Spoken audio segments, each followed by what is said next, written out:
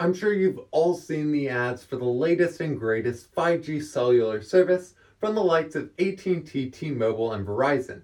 It boasts super fast speeds that let you download a whole TV series in seconds and have your Facebook feed load in a blink of an eye.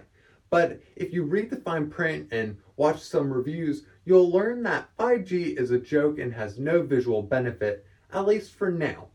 So let's take a look at what 5G is, where it's at, and where it's going. Before getting into the video, be sure to like, subscribe, and hit the bell icon to be notified of future videos. Like 2G, 3G, 4G, and later 4G LTE, 5G is the 5th generation of mobile networking. Within this generational update, there are a handful of features that will improve the speed, reliability, and capacity of cellular networks we heavily rely on. There's a great video from the IEEE on the new technologies bundled with the 5G specification. I'll leave a link to that video below, but here are the basics. Right now, most cell phone towers cannot send and receive data at the same time, so data can only go in one direction at a time. If your phone is receiving data, it can't also send data. But thanks to Full Duplex, your phone and the cell phone tower can now communicate back and forth at the same time. Then, instead of your phone broadcasting over a radius to connect to the tower, beamforming efficiently creates a direct line between you and the cell tower. Lastly, there's MIMO, or multiple input, multiple output, which is essentially adding more antennas to the cell tower. Put all these features together, and it can definitely increase your mobile internet speeds. But now it's time to get in a little bit of science. All wireless technology operates on some level of the electromagnetic spectrum. For instance, when you turn on your radio and tune to 107.5, you're accessing the 107.5 gigahertz band, which is right here. 2.4 gigahertz Wi-Fi operates here, and 5G gigahertz Wi-Fi operates here.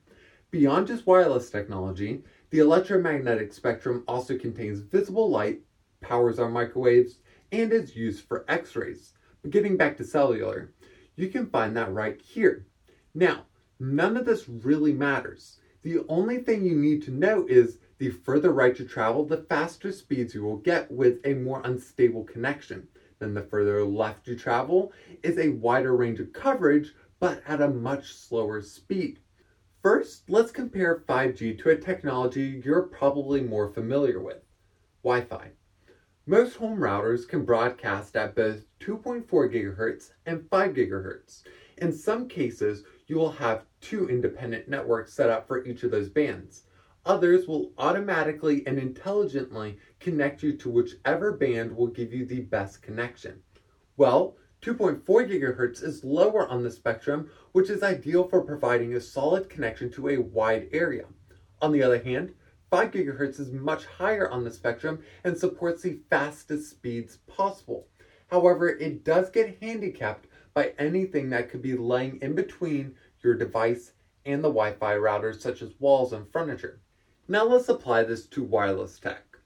2.4 gigahertz Wi-Fi is to 4G, as 5 gigahertz Wi-Fi is to 5G. Now it's time for me to say that 5G isn't that simple. According to the Verge video I have linked below, there are 3 levels to 5G. There's low-band 5G that provides coverage over a very large area with speeds just a bit higher than 4G. High-band 5G can cover a city block and give you faster speeds in your home internet. Then there's mid-band, which covers a large area at speeds between low-band and high-band. With that, each cell phone carrier has a different plan for rolling out 5G. T-Mobile is focusing on low-band 5G so they can claim they have nationwide 5G coverage while steadily rolling out mid-band and high-band. Then, Verizon and AT&T are focusing more on high-band coverage. With that long description out of the way, let's take a look at why 5G is a joke. Let's start by looking at the coverage area of high-band 5G, which is literally one city block. You have to be in direct line of view of a cell phone tower. Walk around a corner, 5G gone. Walk into a building, 5G gone. Now, it is cool that you can theoretically download a whole season of a show on Netflix in seconds, but you have to be standing in just the right spot in a select city to experience that. High band will need a 5G wireless router on every telephone pole for it to be effective. On the other hand, low band is nothing great either. Really, its speed is a small incremental upgrade from 4G. I don't think that makes much sense either. Then there's how 5G is marketed.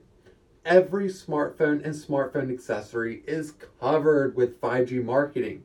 Every Android phone has 5G in the name. I even bought a screen protector for my iPhone 12 that was 5G compatible. Why?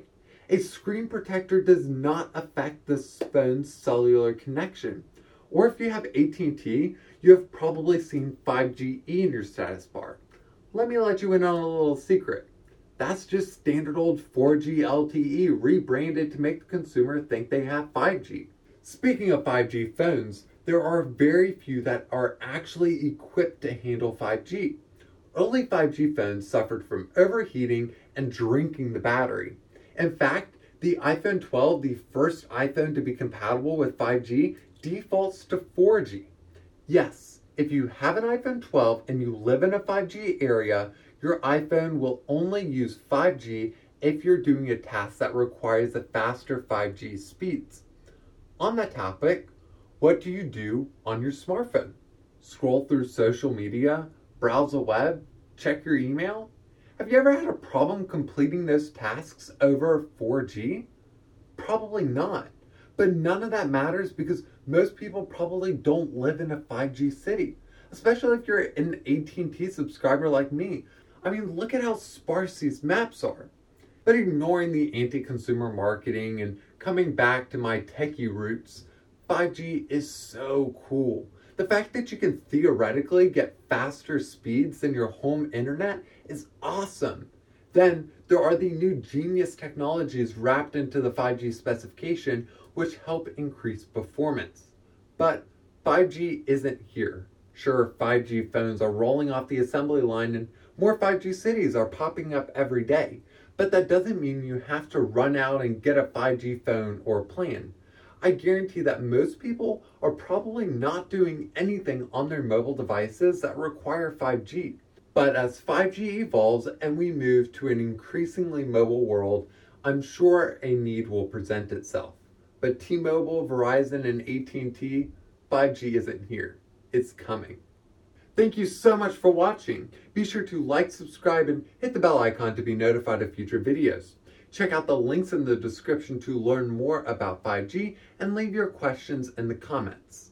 Also in the description, you can find links to our website, social media pages, podcast, and Patreon. Once again, thank you so much for watching and see you in the next one.